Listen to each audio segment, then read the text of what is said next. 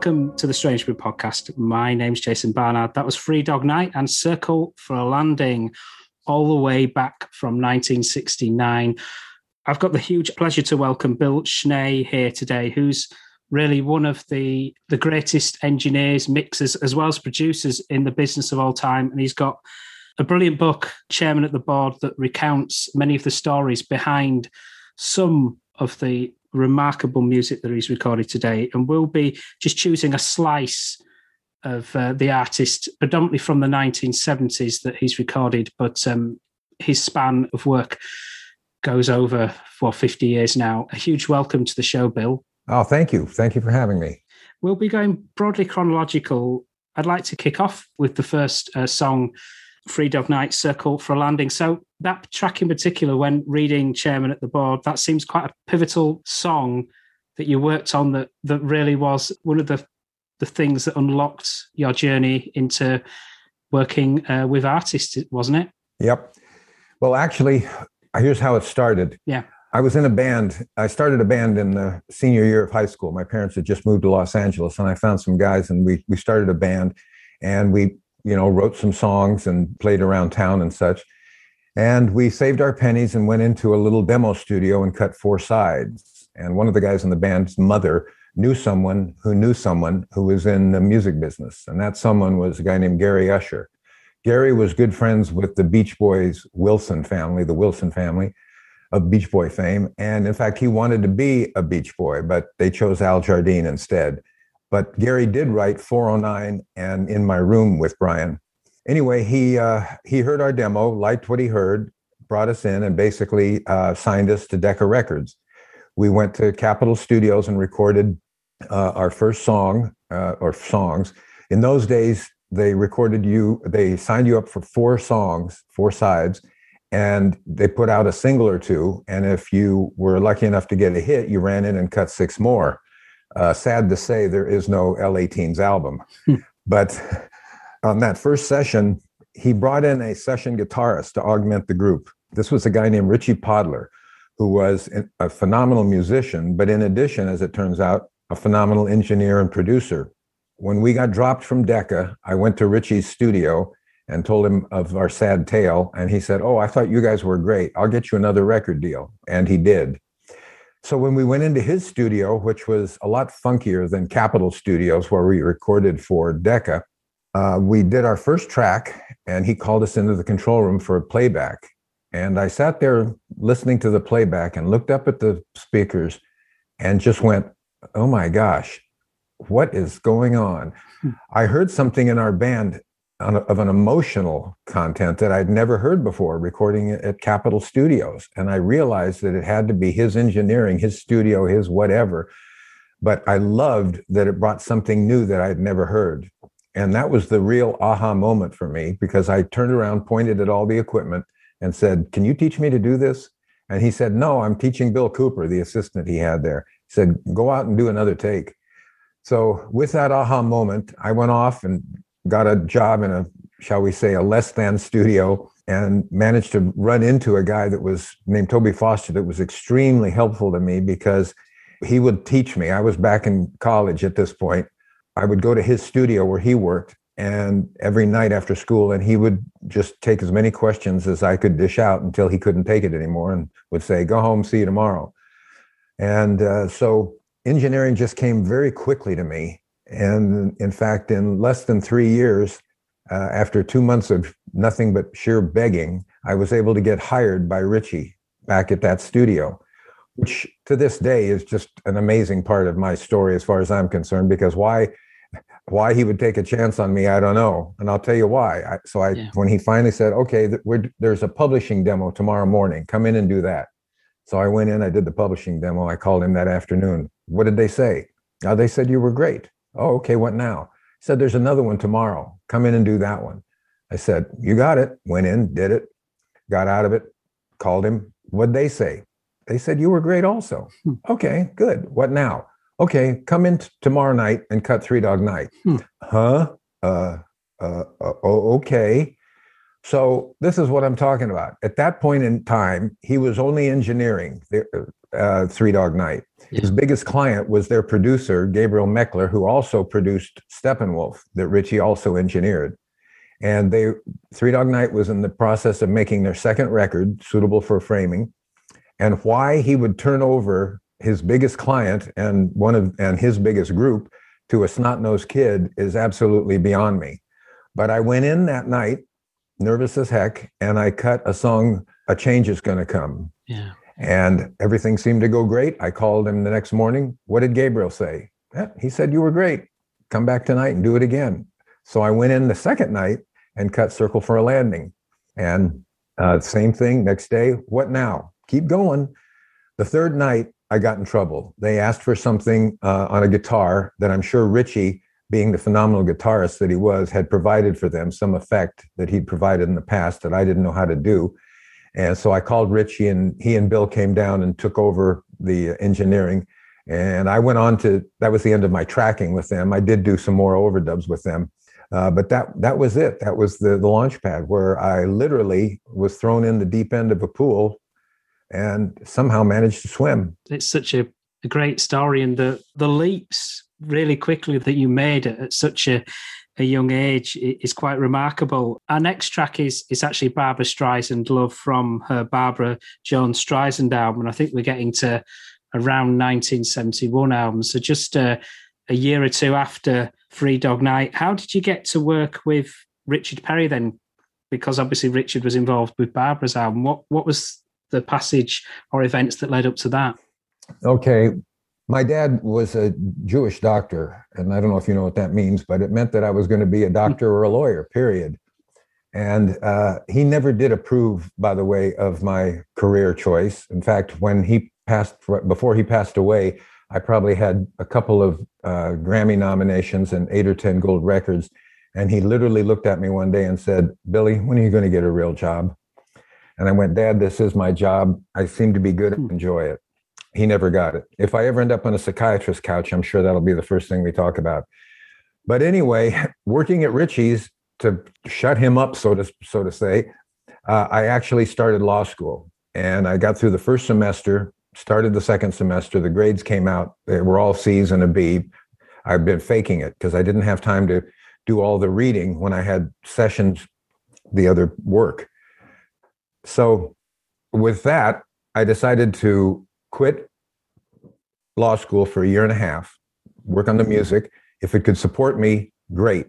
If it couldn't, I'd go back and get the degree, keep him quiet, and then see if I felt like trying it again. So a year went by, things went great, but not great enough. I was just about ready to re-enroll with law school. And a friend of mine, a client of mine actually, and a friend, got a job at CBS. And he told Clive Davis about me. And one day I'm mixing and the girl buzzes in the control room and says, Clive Davis on one for you, Bill. Wow. And it was like, hello? Hi, Bill, Clive Davis. How are you? I'm just fine. What do you want to do with your life? I said, well, I think I'm going to go finish law school. He said, no, you don't want to go to law school. If you've got music in your blood, you're going to want to do that. And I said, well, that's what I want to do. But in essence, he got rid of the but, gave me a shot. And I had to join the union to work in the CBS studios. And the union had some crazy rules, but the Sunset House of CBS had some crazy rules also. The craziest for me being that they only had one second engineer, and for 3 studios and 2 mix rooms. And how they worked it was, if you weren't recording or mixing, you would be a second, which, could be kind of odd, especially for the well-established engineers there, that one day they could be recording a big act and the next day they could be assisting on a demo. So that's what happened. I got thrown in to assist on Barbra Streisand with Richard Perry. He was cutting her second record that he did. And about a week into it, for reasons I can't tell you, he said, I want you to engineer now. And he put me in the chair, and that was it. So that's how I got started with him. And I finished that album with him, cut a couple of tracks, and finished mixing what hadn't been mixed yet. I don't know who was involved in terms of the tracks that you cut. I mean, I've chosen the song Love, the John Lennon cover, but the band the band that was assembled and the range of musicians for Barbara's album was incredible. Yeah. Richard, he had brought her into pop prominence on the previous album.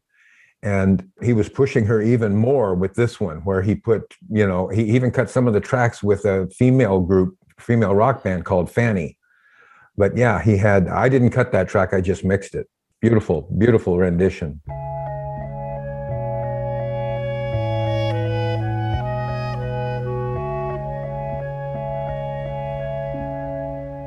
Love is real is love. Love is feeling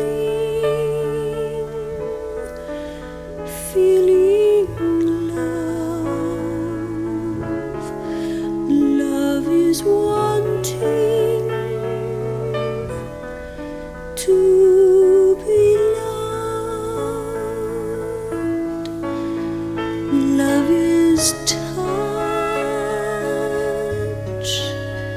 Touch is love. Love is reaching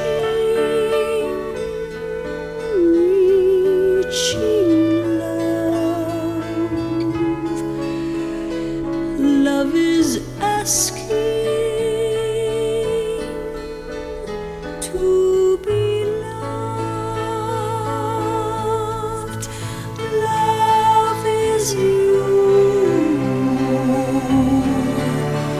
and me. Love is knowing we can be. Love is free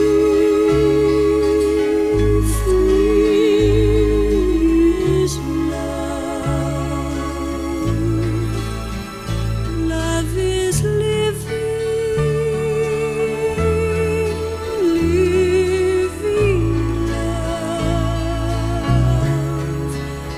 love. Love is needing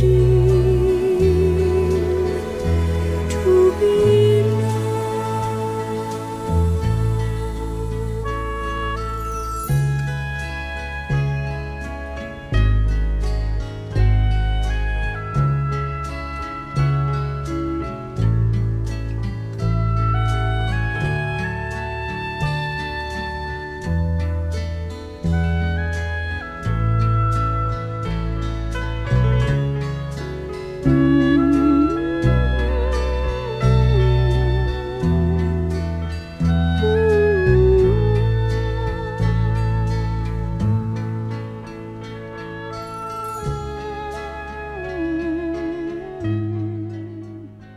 It was interesting reading the book as well, because there's some sessions that you were there and recording, and then other times the material was, you were mixing it after the event. And one of the examples of that was the Carly Simon album, No Secrets, with You're So Vain on, the huge track. And that was, I think, an occasion where Richard recorded at Trident here in London in the UK, but then the tapes were brought back to the States to be additionally worked on, and you were involved, for example. So there's different scenarios. Oh, yeah. Well, here's what the cute part about that to me is, because I basically established myself at American Recording, Richie Podler's studio, which was the hottest rock studio by then in Los Angeles, I was kind of known as a rock guy, and that's how Richard looked at me. So he went to England to record with Robin Cable, who had worked on Elton John's albums at Trident. Richard was very enamored with those early Elton John records, as was I. Yeah. And funny enough, he calls me up from England and says, I'm finishing the album. We got all the songs mixed except two that I'm saving for you, the two rock songs. And so he came back, and that's where we started with those two songs. And then Richard, who loves options, said, well, why don't you try another one, a mix on this, and then a mix on that. And I ended up mixing the whole thing. Son of a gun.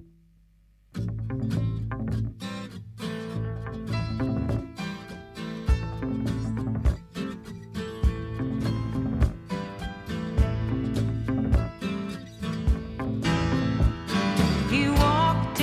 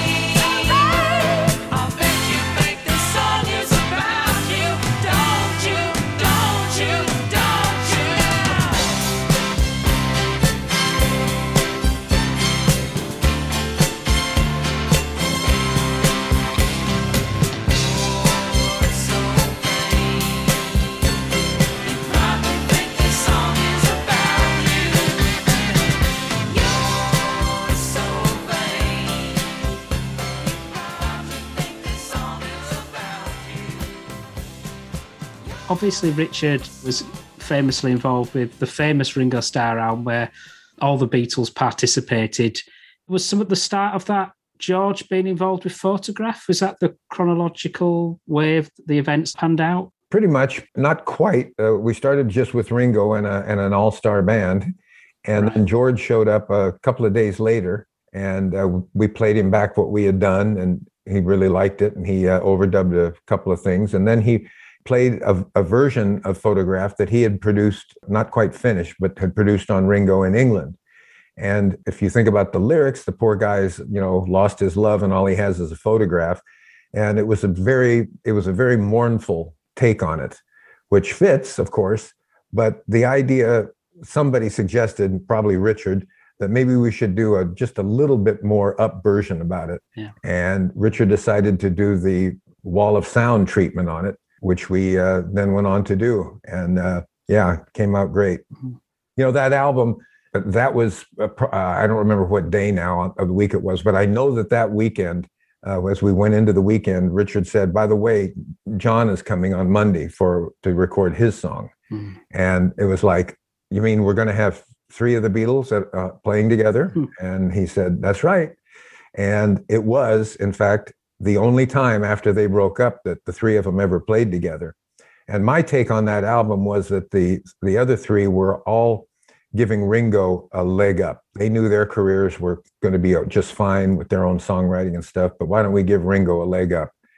And so it's really unfortunate that Paul had a drug bust and the United States wouldn't let him in the country for a certain amount of time.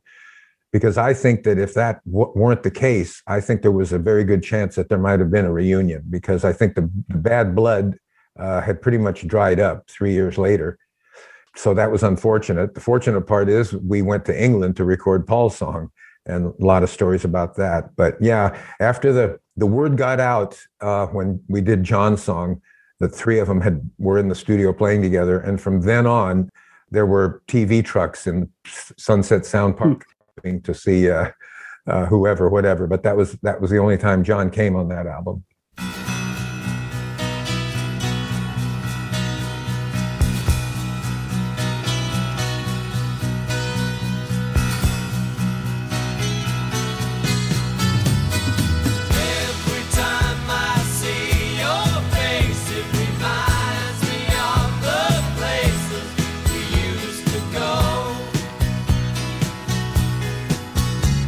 But all I've got is a photograph.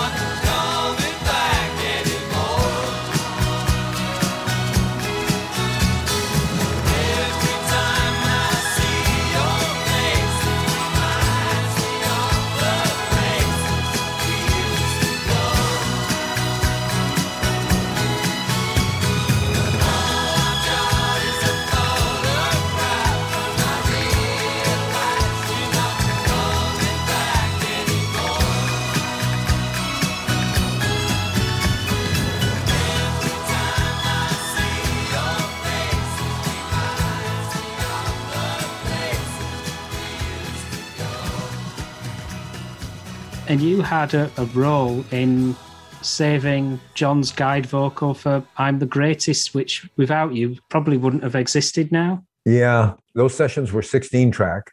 And so, of course, at a certain point, the guide vocal that John had put down to teach Ringo the song had to be erased.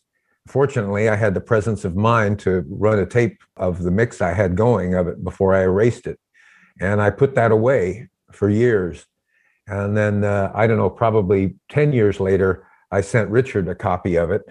And about 20 years later, I was called about an anthology album that was being put together for John. And as they were asking me questions about those sessions, and I said, I've got a treat for you. And so I sent them the mix with his vocal. What was the dynamics of the three of them during that time? I mean, it was really interesting because, Ringo is Ringo. What you see is what you get. He's just great, jolly and happy-go-lucky and everything. And the quiet Beatle wasn't that quiet when he got there. Yeah. He was definitely pitching in and talking and making suggestions and everything.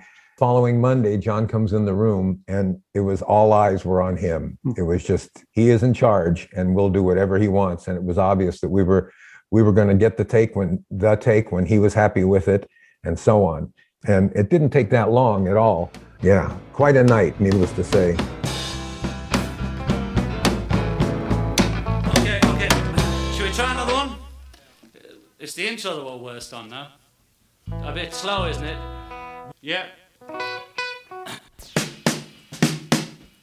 Yeah, do 4 on the tom-toms or something. About 4. Okay, should we try it? Okay, boys, this is it. Hey, 1, 2, 3, 4.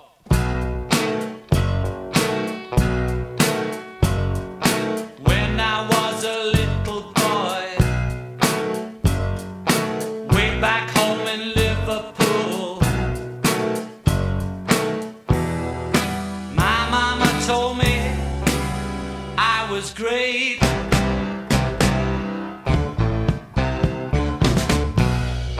Then when I was a teenager, I knew that I got something going.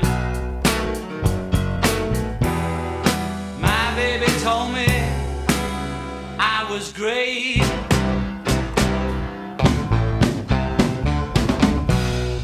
Now I'm a man. A woman took me by the hand, and she told me I was great. I was in the greatest show on earth, for what it was worth. And now I'm 32, and all I want to do is boogaloo. Hey!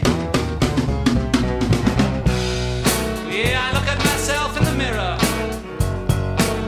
I see my wife and kids, and they tell me you're great.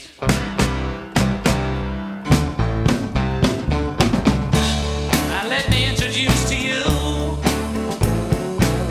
the one and only Billy Shear. She's 32, and all she wants to do is boogaloo. Hey!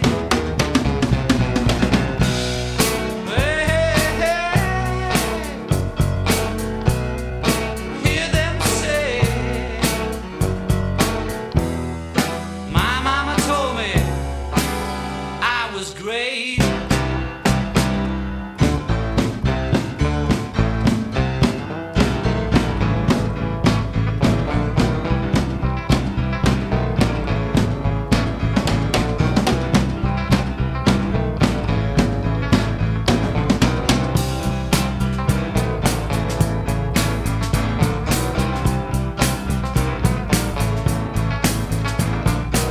Let's go again.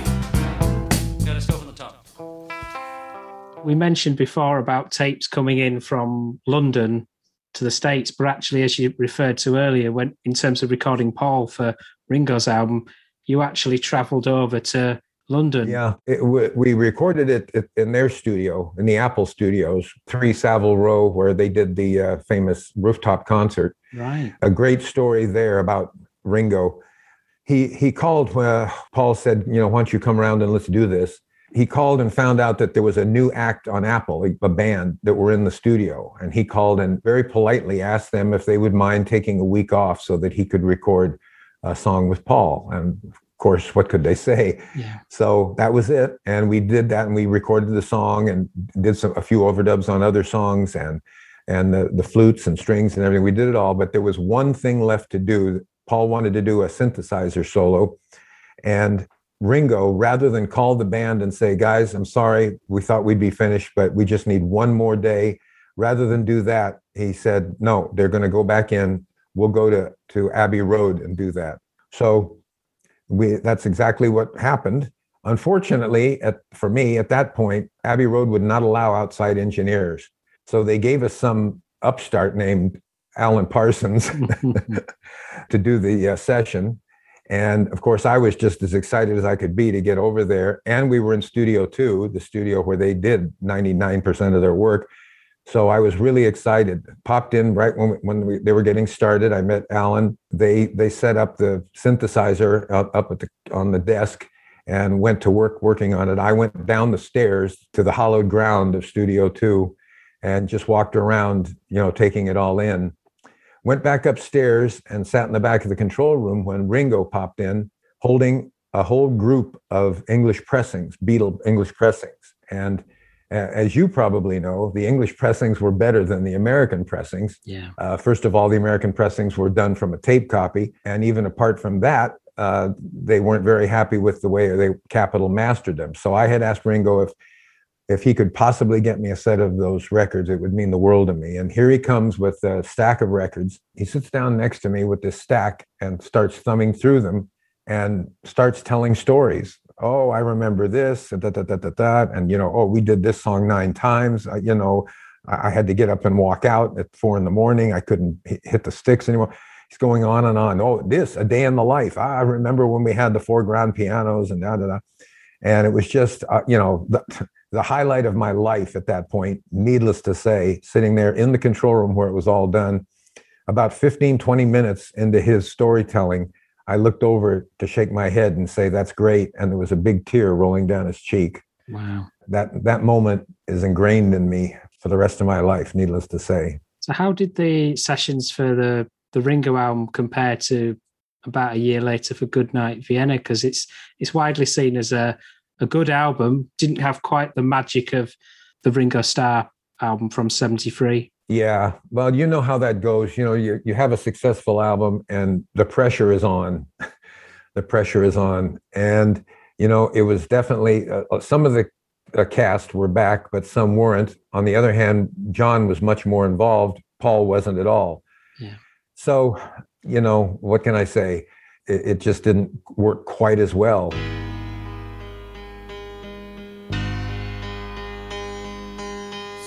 O'clock in the morning, you've just gone to sleep. I wipe a tear from my eye.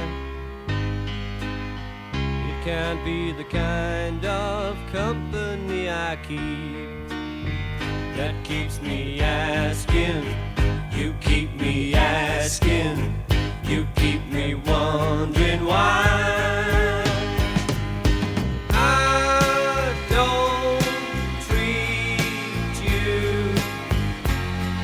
I like to treat you.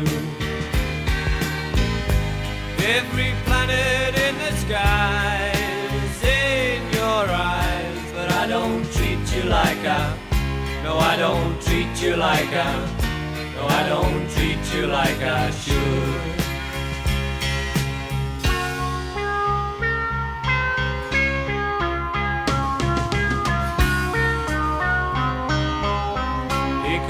The comfort going to my head that makes me wanna dream of you. But while you're sleeping softly in your bed, I wanna tell you I'd like tell you, I'd love to tell you too. I don't treat you like I like to treat you. Every diamond in the sky's in your eyes, but I don't treat you like no, I don't treat you like no, I don't treat you like I should. No, I don't treat you like no, I don't treat you like no, I don't treat you like I should. I know you would say you love my way, it's good enough for you. But I know for sure I could do more.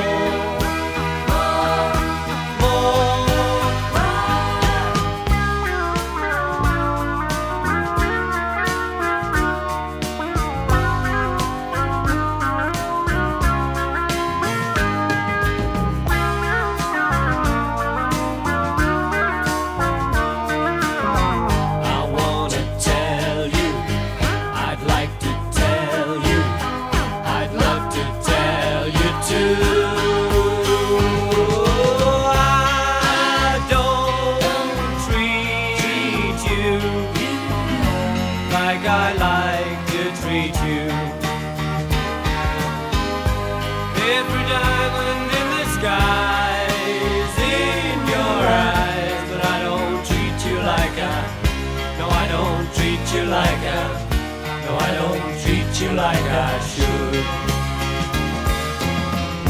but I don't treat you like no, I don't treat you like no, I don't treat you like I could.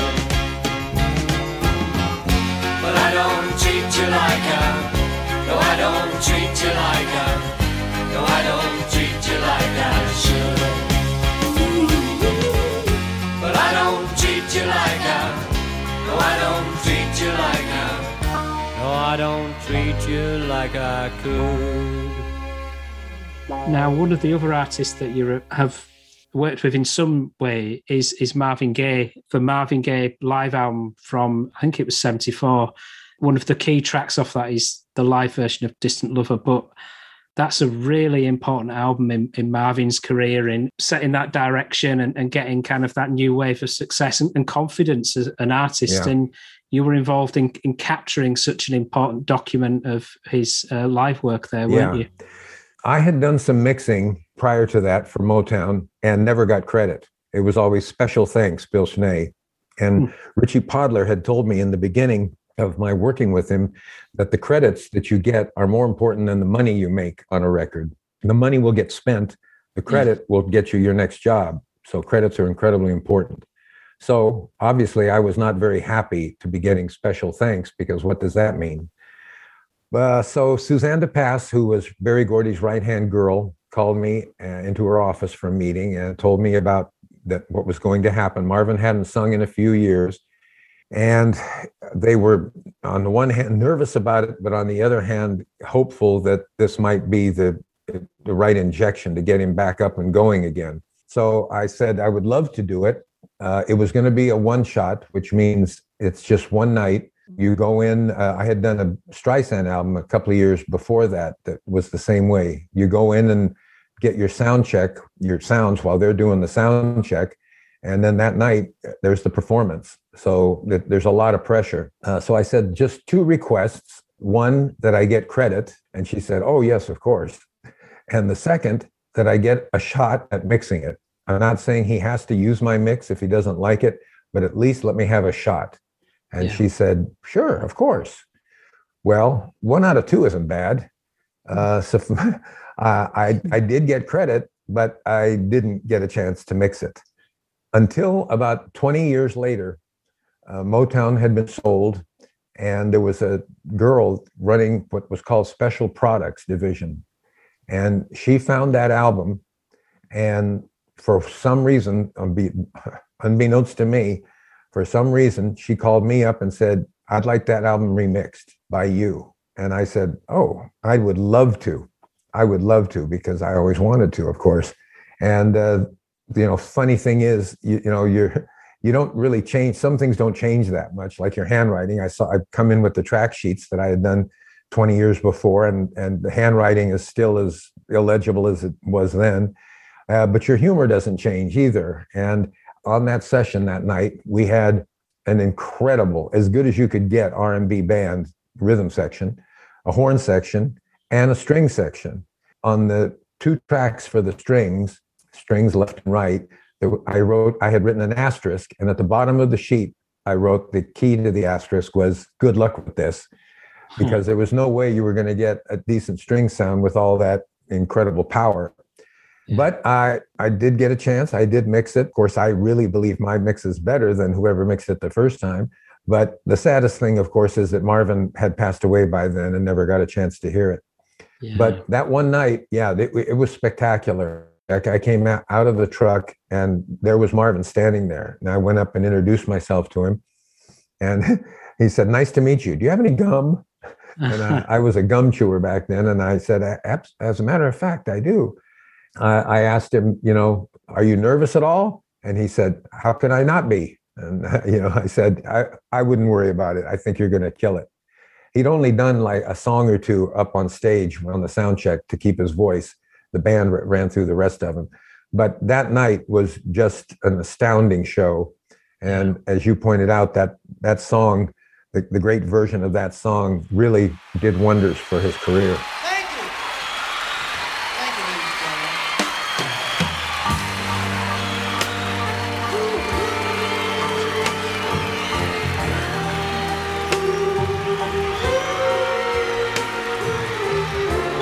You may recognize this theme, my Trouble Man album. It's one of my favorite themes, so I thought we'd have Gene Bass write it up for you. I thought it was very pretty.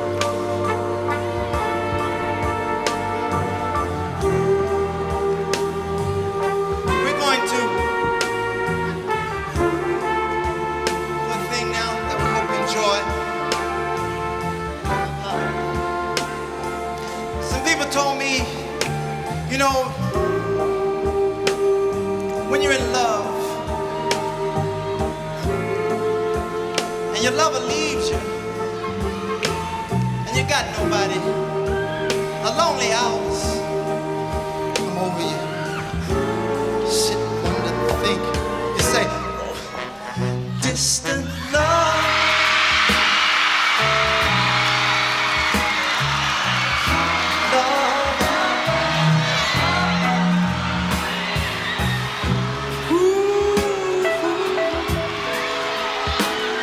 So many miles away.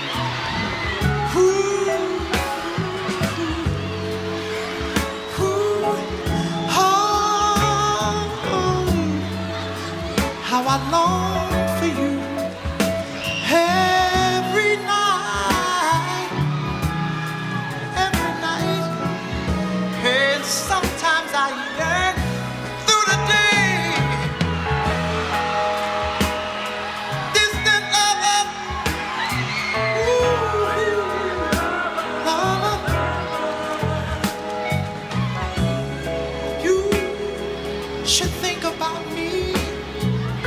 Say a prayer for me, please. Oh, please, baby, think about me sometime. Think about me, yeah. What misery. Oh, say, baby, as I reminisce through our joyful summer together, the promises we made, baby,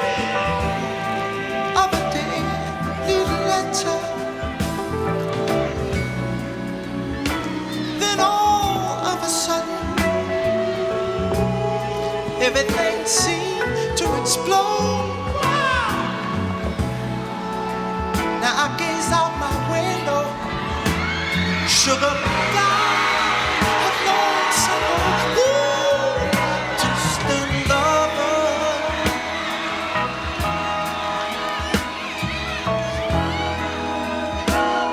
Ooh, sugar, how can you treat my heart so mean and cruel? Didn't you know, sugar, that every moment that I spent with you, I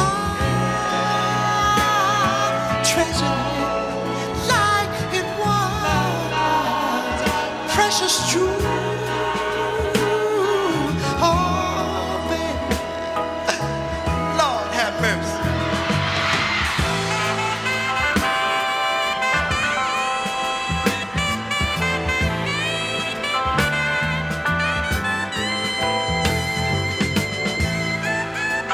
I treasured it, baby,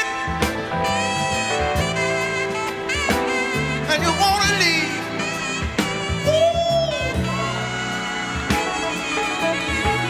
Oh, baby, don't go. Please come back, baby.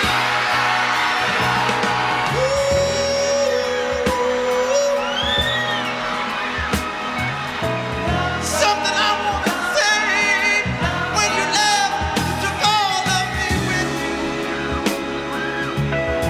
Now, Lord, I wonder, do you wanna hear me please scream?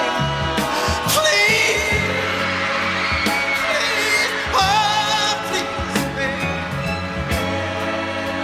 come back home. Oh, baby. Oh, baby, please,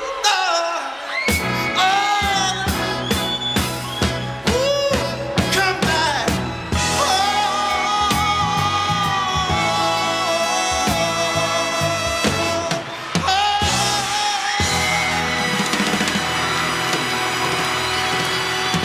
Another artist with an amazing voice is Art Garfunkel, and I'm a big Beach Boys fan. So Art Garfunkel meets Bruce Johnston on Disney Girls is magic for me. Uh-huh. Yeah, I had started producing much more, so I didn't work with Richard Perry that much, but he got that album done, called me and really wanted me to mix it. And so I was able to, and it was absolutely marvelous. That is one of my favorite albums. I don't like to, people ask, wow, what's your favorite album? What's your favorite artist? I don't know. There's a lot of them, but I think that album is just wonderful. And the only recording I did on that album was a last-minute vocal with Bruce Johnson, who co-wrote the song, as I believe. Yeah. And of course, I was a huge Beach Boys fan, so I loved meeting him and working on that song, working on the whole album, working on that song. And like most of the songs, Richard and Artie had, because they were all other people's songs, they had done some unusual things in the arrangements and whatnot, but they kept Disney Girls, pretty close to the original record, and it just worked beautifully.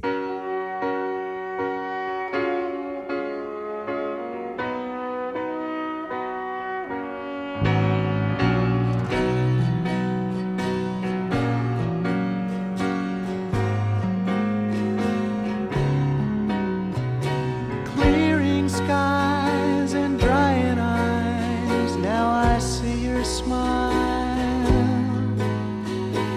Darkness goes and softness shows a changing style. Just in time, words that rhyme, well bless your soul.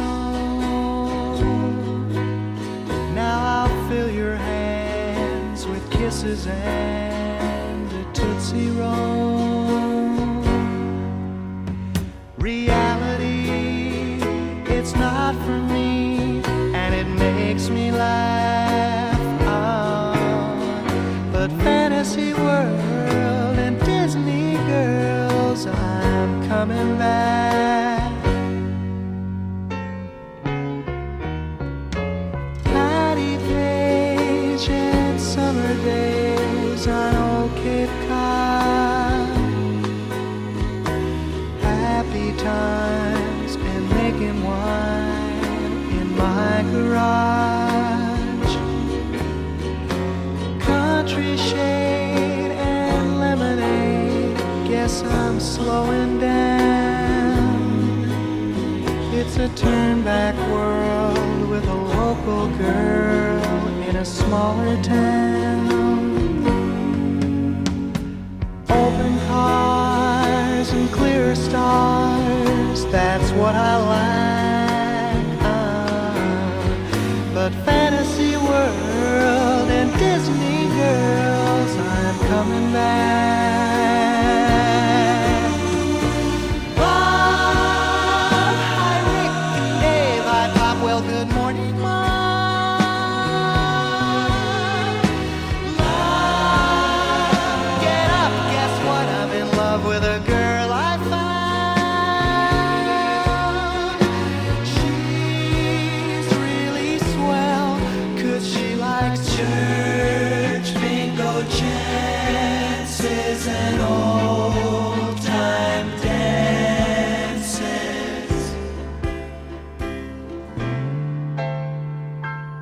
All my life I spent the nights with dreams of you.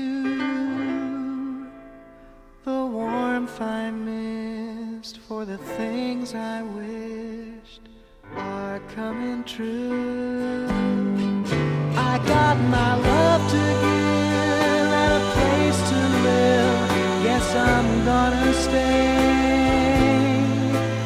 It'd be a peaceful life with a forever wife and a kid someday. It's early nights and pillow fights and your soft laugh. But fantasy world and Disney girls, I'm coming back.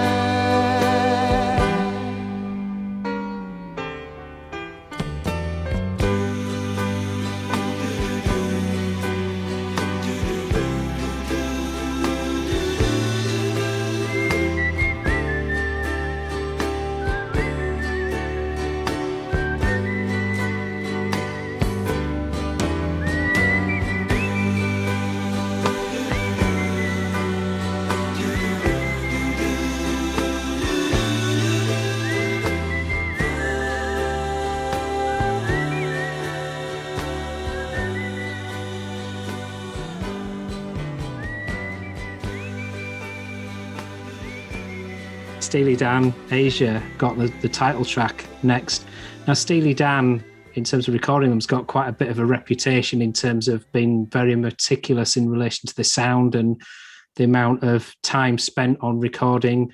Was that kind of image that is built up accurate for Asia? I had become a fan of Steely Dan's through their earlier albums, and I had a couple of my good friends, Michael O'Mardian, who I actually started with writing in early days, writing and whatnot with him, and my very good friend Jeff Porcaro, the drummer, phenomenal drummer, had told me about their maniacal ways.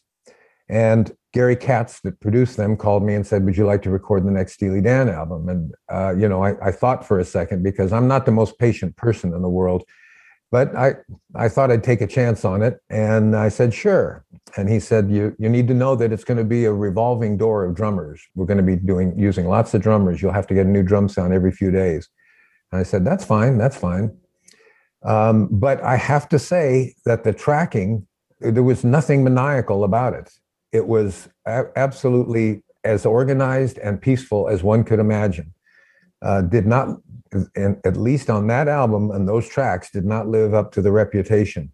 Now, they were using nothing but the best studio musicians there were and whatnot. It was a no drug zone. They were very, civilized. We started at 2 p.m. and we never went late into the night. And, several times we got 2 tracks in a day.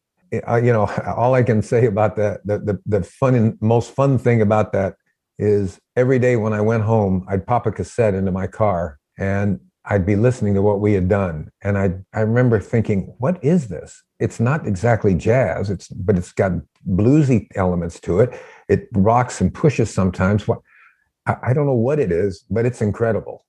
Every track was just like, a work of art. The fun thing about that is every day they would come in with a demo of piano and bass done by Donald and Walter. And on a couple of occasions, one of the musicians, after they heard it, they would play it for him, say, here's what we're doing.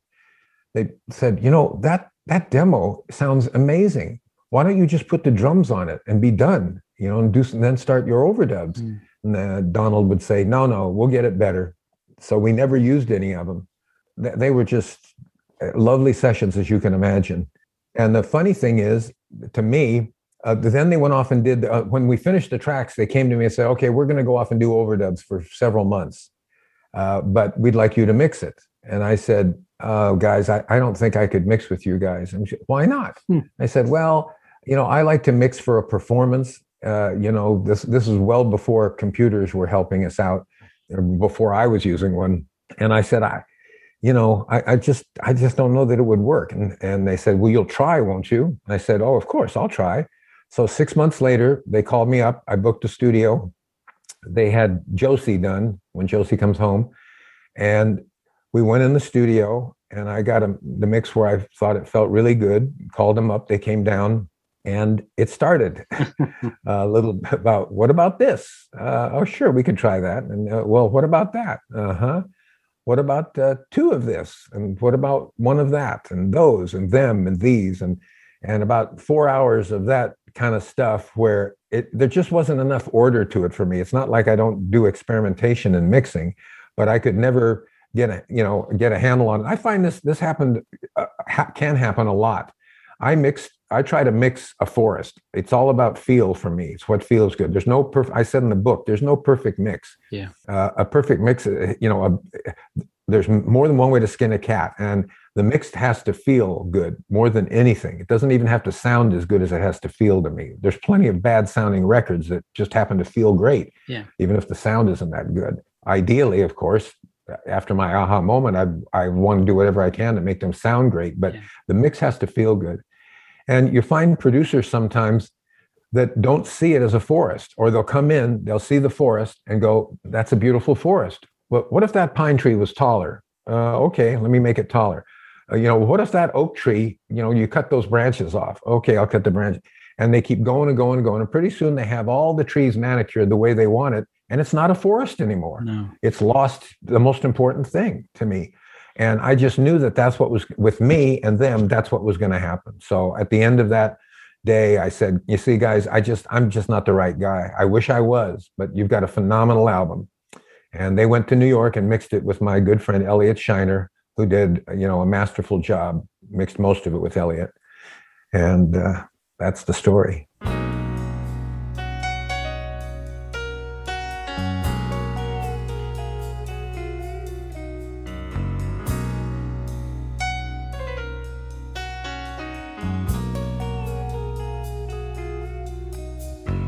Up on the hill, people never stand. They just don't care.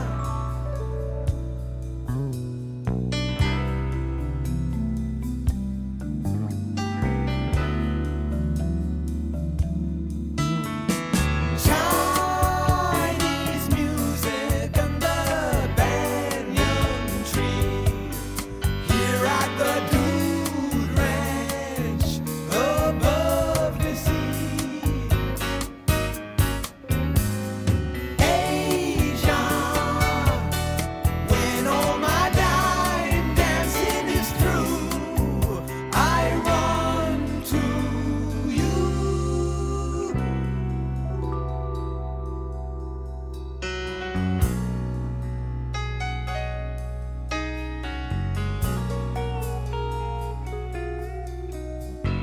Up on the hill, they've got time to burn.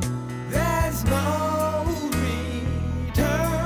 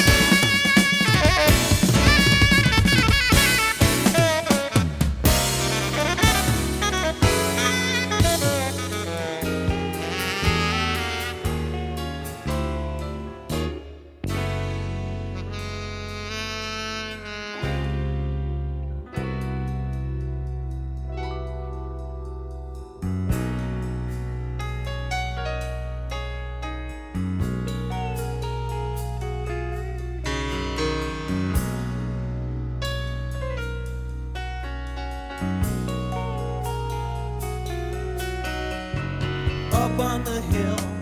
They think I'm okay, or so they say.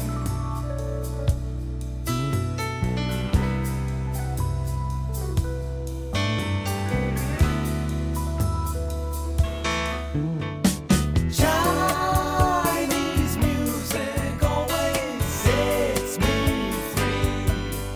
Angular banjos sound good to me.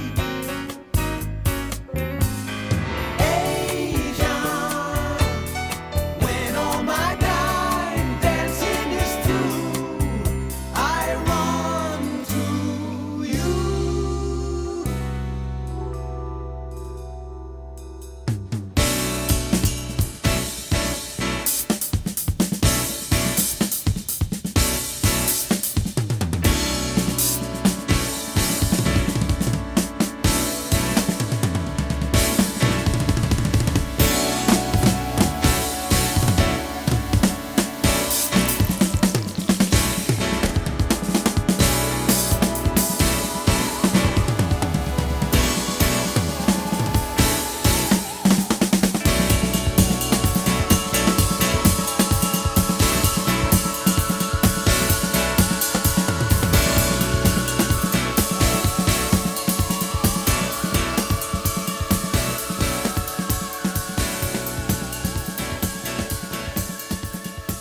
You were partially involved in the follow-up Gaucho and the track Third World Man, but I understand that actually, so the core of that actually relates to the earlier Asia sessions. That's a leftover track from Asia.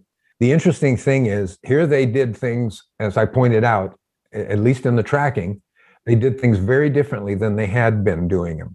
And they did, I think it's fair to say, up until that point, some people do like Gaucho better. I don't know, I don't, but whatever. Yeah. Up to that point, their best album, and maybe by far in some ways. And then they go to do the next album, they change everything up. They start by going to New York. Now they were on this quest for the perfect drum beat. And, where they had experimented with different drummers before on Asia, now they were trying to, whatever it took to get drums the way they thought they should be.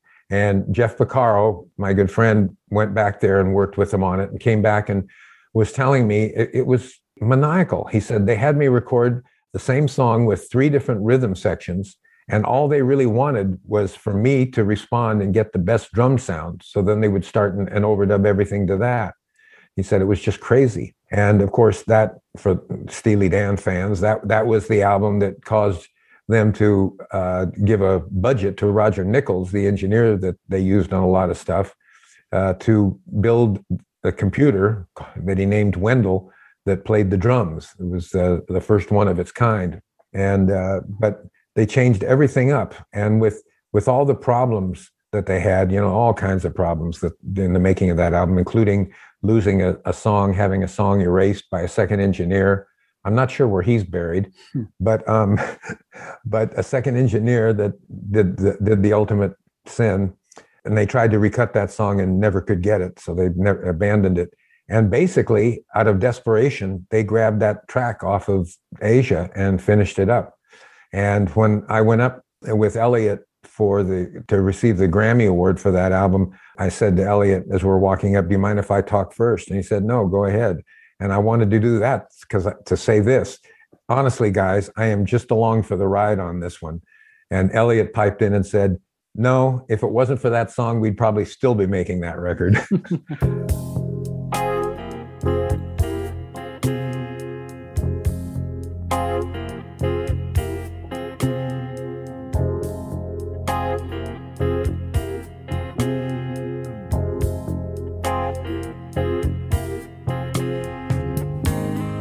Chinese playroom is a bunker filled with sand. He's become a third world man.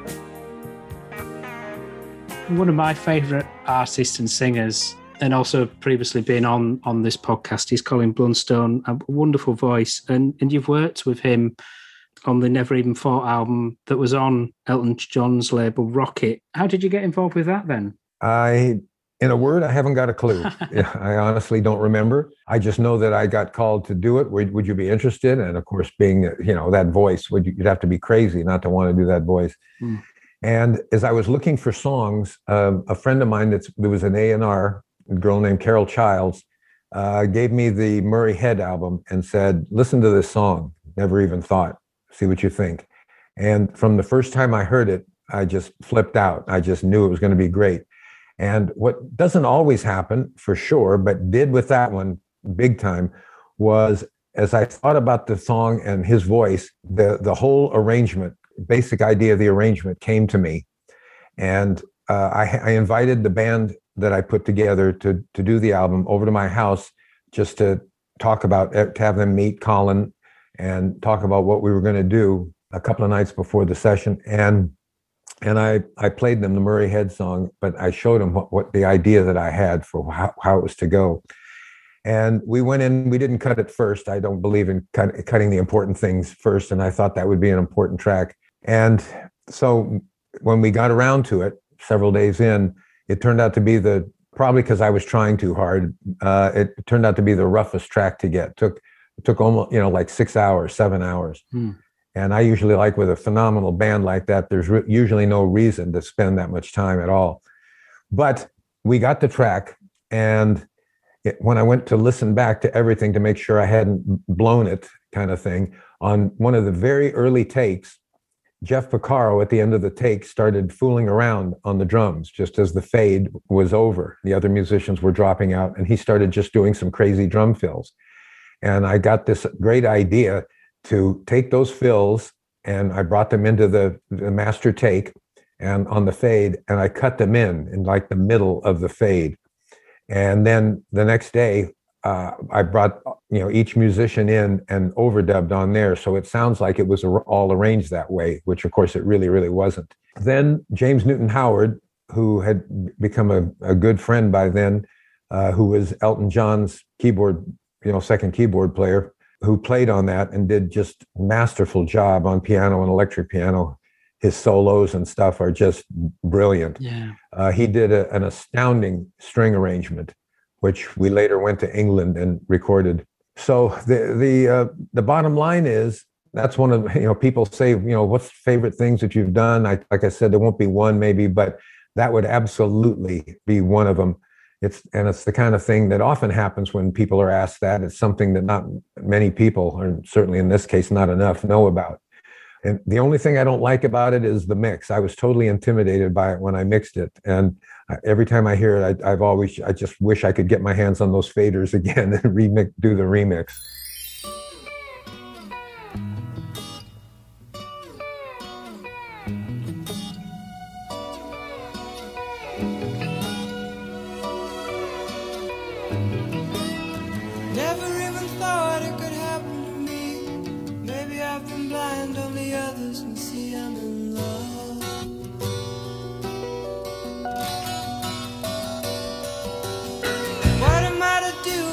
Let it show. Do I keep it to myself, or should I let her know I'm in love?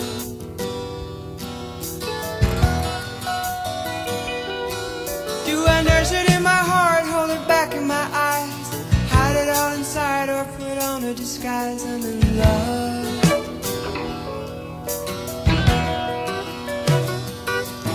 Have I gotta play games, even suffer the pain, let the secret out, even suffer the doubt? I'm in love.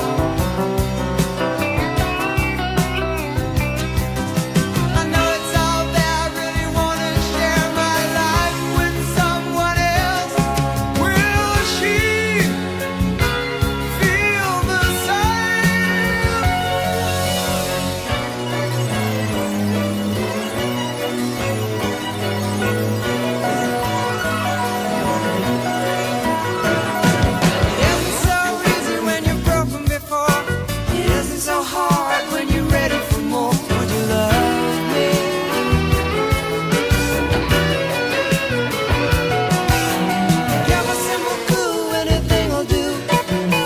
as I know what's in me is in you. Could you love me? I got so much here I gotta give away. There's only one thing I wanna hear you say. I love you. Have I gotta play games, even suffer the pain? Let the secret out, even suffer the doubt. I'm in love.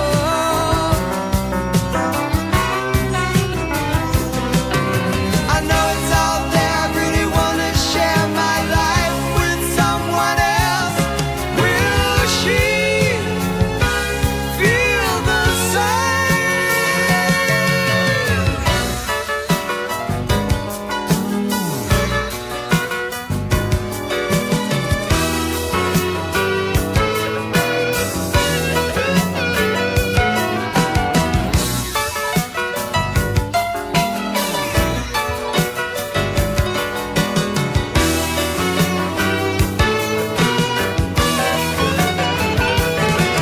Have I gotta play games, even suffer the pain? Let the secret out, even suffer the doubt. I'm in love.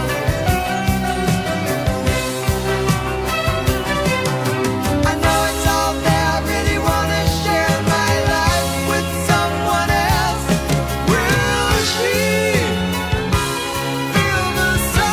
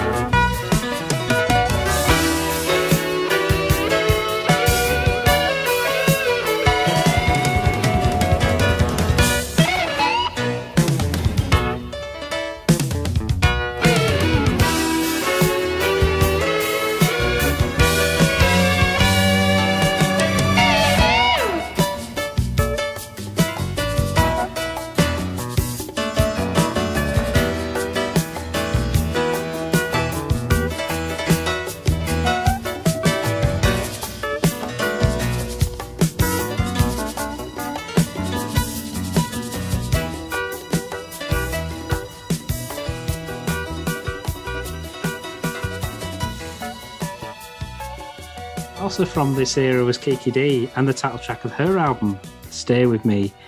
Was it a similar sort of band and setup for Kiki's album, given it was on the same label? And certainly it'd be great to hear about capturing Kiki's vocal performance as well as the setup as well, because that's pretty special too. Yeah. Funny enough, that same girl, Carol Childs, when I told her I was going to produce Kiki, said, called me a few days later and said, check out the Lorraine Ellison song, Stay With Me. And I knew right away that could do it. I know how this came about. I was in England working on Colin's record, and Elton did a show, and we all went to the show, and Kiki was Davy Johnson's girlfriend, and she was sitting in the row in front of me, and I had met her, and we had talked, previously. And I remember towards the end of Elton's set, I just reached up to her and whispered in her ear, why don't we make a record together? It's the only time I've ever done that. And it seemed to work out quite well for me. And I hope for her. So yeah, Davy had a big part to play in that record, being her beau. And when it came time to do the vocal on Stay With Me, I did push her harder than I've ever pushed a vocalist. I don't really like to push vocalists, but I knew that she could go all the way towards the end of there, where she goes up to that highest note. And I kept apologizing to her, and she kept saying, "It's okay, it's okay." I said, "Well, you tell me when to stop. I don't want to mess you up." But she was a trooper, and she did it, and it just came out just wonderfully.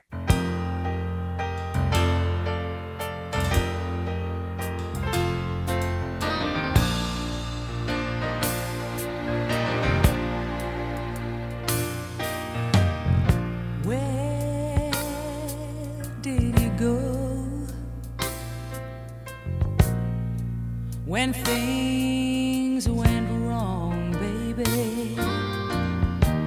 Who did he run to and find a shoulder to lay your head upon? Baby, wasn't I there? Didn't I take good care of you? No, I can't believe you're leaving me. Yeah. Stay with me, baby. Stay with me, baby. Stay with me, baby. Stay with me, baby. Stay with me, baby. I can't go on. Oh, no.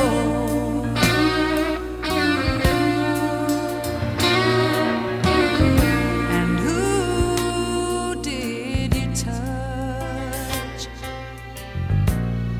when you needed tenderness? I gave you so much, and in return I found my happiness.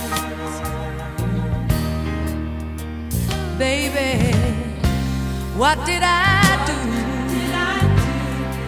Maybe I was too good to you. No, I can't believe you're leaving me. Yeah. Stay with me, baby. Stay with me, baby. Stay with me, baby. Remember, you said you're always gonna need me. Remember, you said you'd never ever leave me. Remember, I'm asking you, begging you.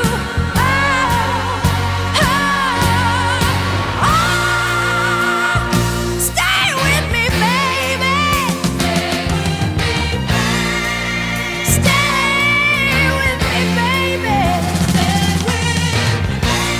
Stay with me, baby.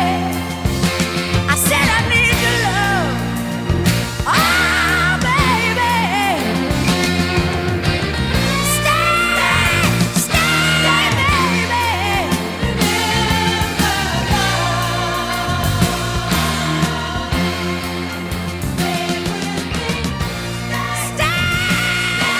with me, baby. You know I need your love. I need your love.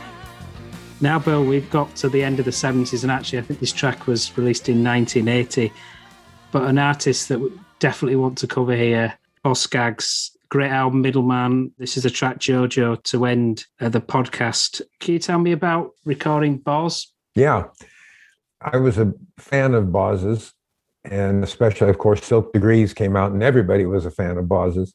And David Paich, who went on with Jeff Porcaro to start Toto, played a huge role in Silk Degrees because he wrote, I think, almost all of the singles and arranged and so on. And so on the second album, David went to the producer and said, I really feel my role was such that on this album, I'd like to co-produce it with you. And the producer said, well, I'm not going to do that. I'm sorry. And so David didn't work on the album. And they did the next album with Michael Omardian, who would be the take that role, the role of basically of writing with Boz, musically working with him. And for whatever reason or reasons, it just didn't work as well, and there weren't any big hits on there. And so, as often happens in the record business, the producer got fired.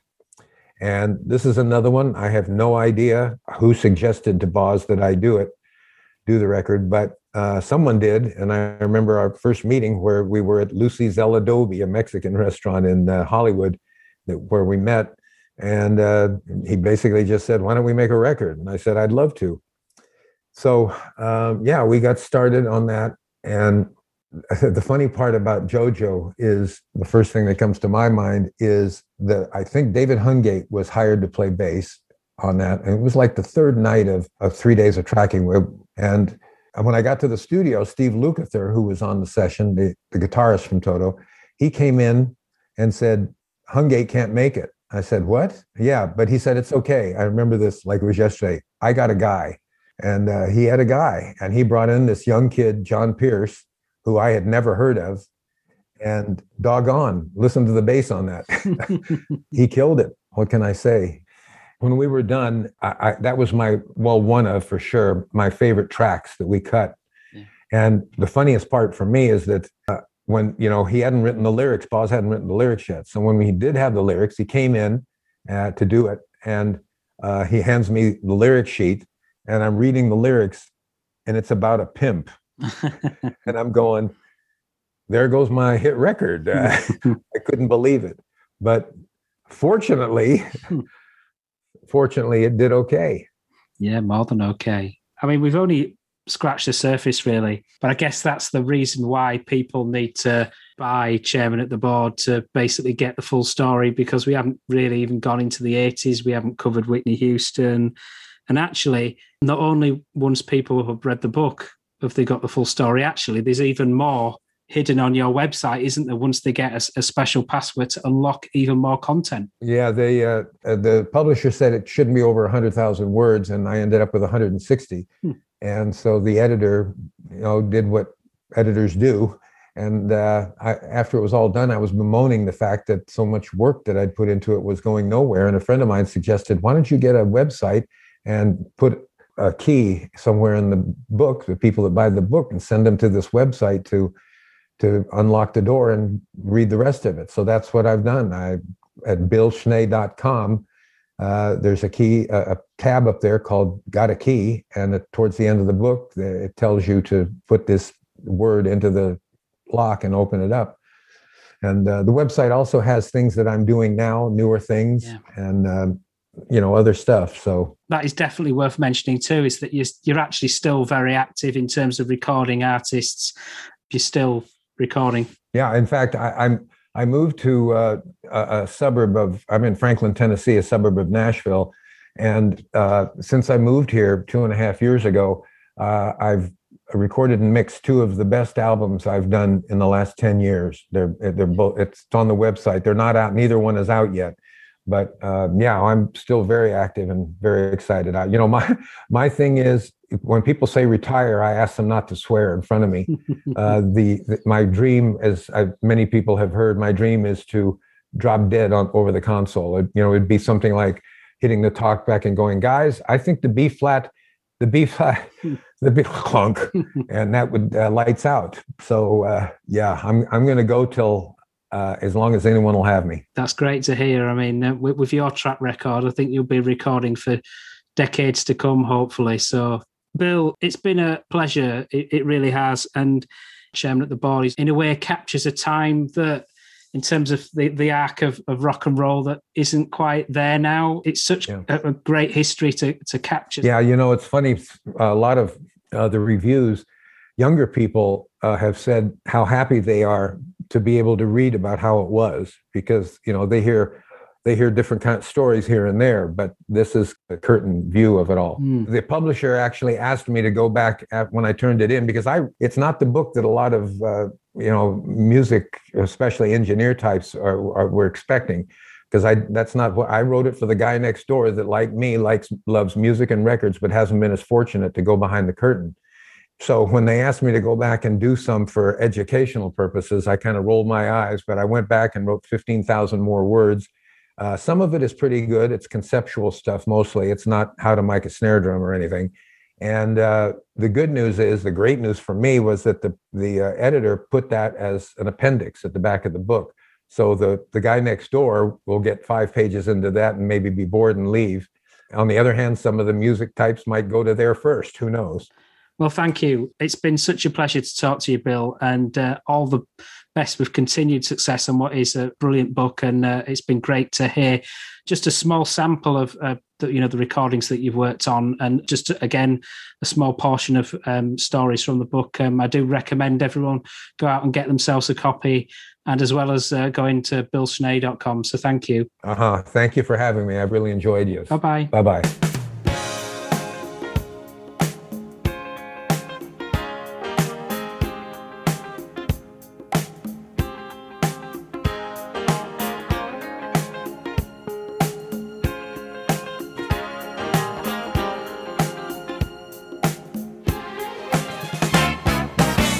Look out behind you. Jojo's got his gun.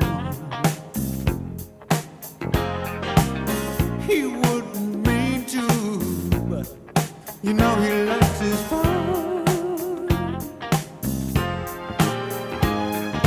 Jojo dig those spinning lines, bird games and dizzy heights below him.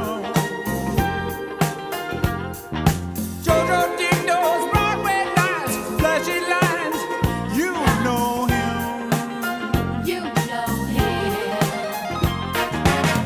He got you covered, and you know it right out front.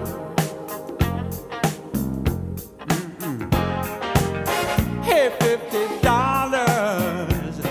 he'll get you all you want. Jojo dig those spinning lights, bird games and dizzy heights below him, and it's all below him. Jojo dig those Broadway nights, flashy lines. You know him.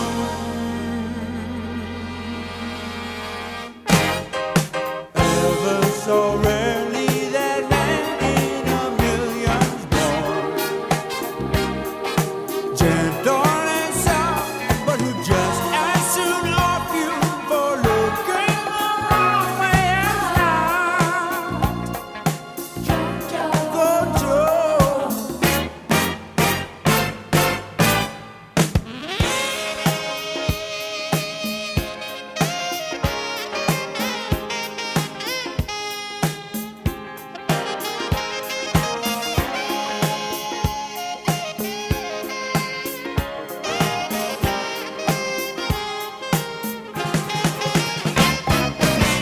His baby stays high.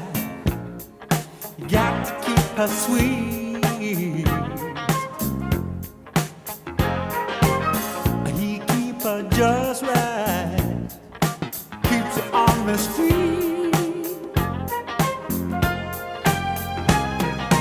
Jojo dig those spinning lines. Bird games and dizzy Oh, below him.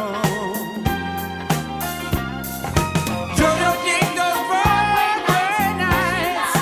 Oh, you know him.